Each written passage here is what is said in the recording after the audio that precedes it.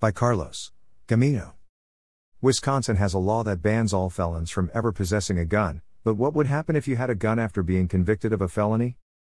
You could get into serious trouble, and even get another felony charge. Wisconsin's felon in possession of a firearm law. In the state of Wisconsin, you can be charged with a Class felony for possessing a firearm if you were ever convicted of a felony.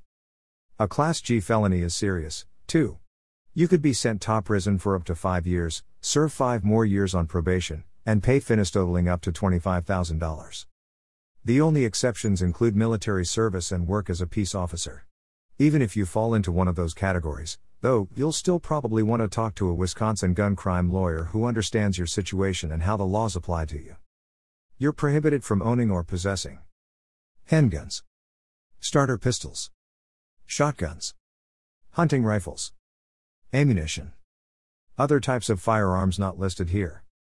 You can get into trouble even if you aren't in direct possession of a firearm. That means even if it's not on your person or in your vehicle when the police find it, you could be facing criminal charges. Other rights you lose as a felon. Unfortunately, the state of Wisconsin isn't done with you after taking away your right to bear arms after being convicted of a felony. You're also banned from voting until you've completed your sentence. Your sentence includes the time you're serving extended supervision. Do you need to talk to a Wisconsin lawyer about felon in possession charges?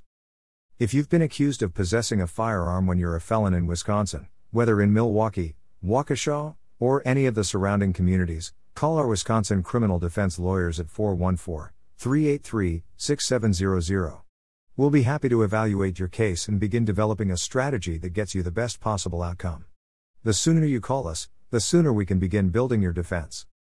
Carlos Gamino.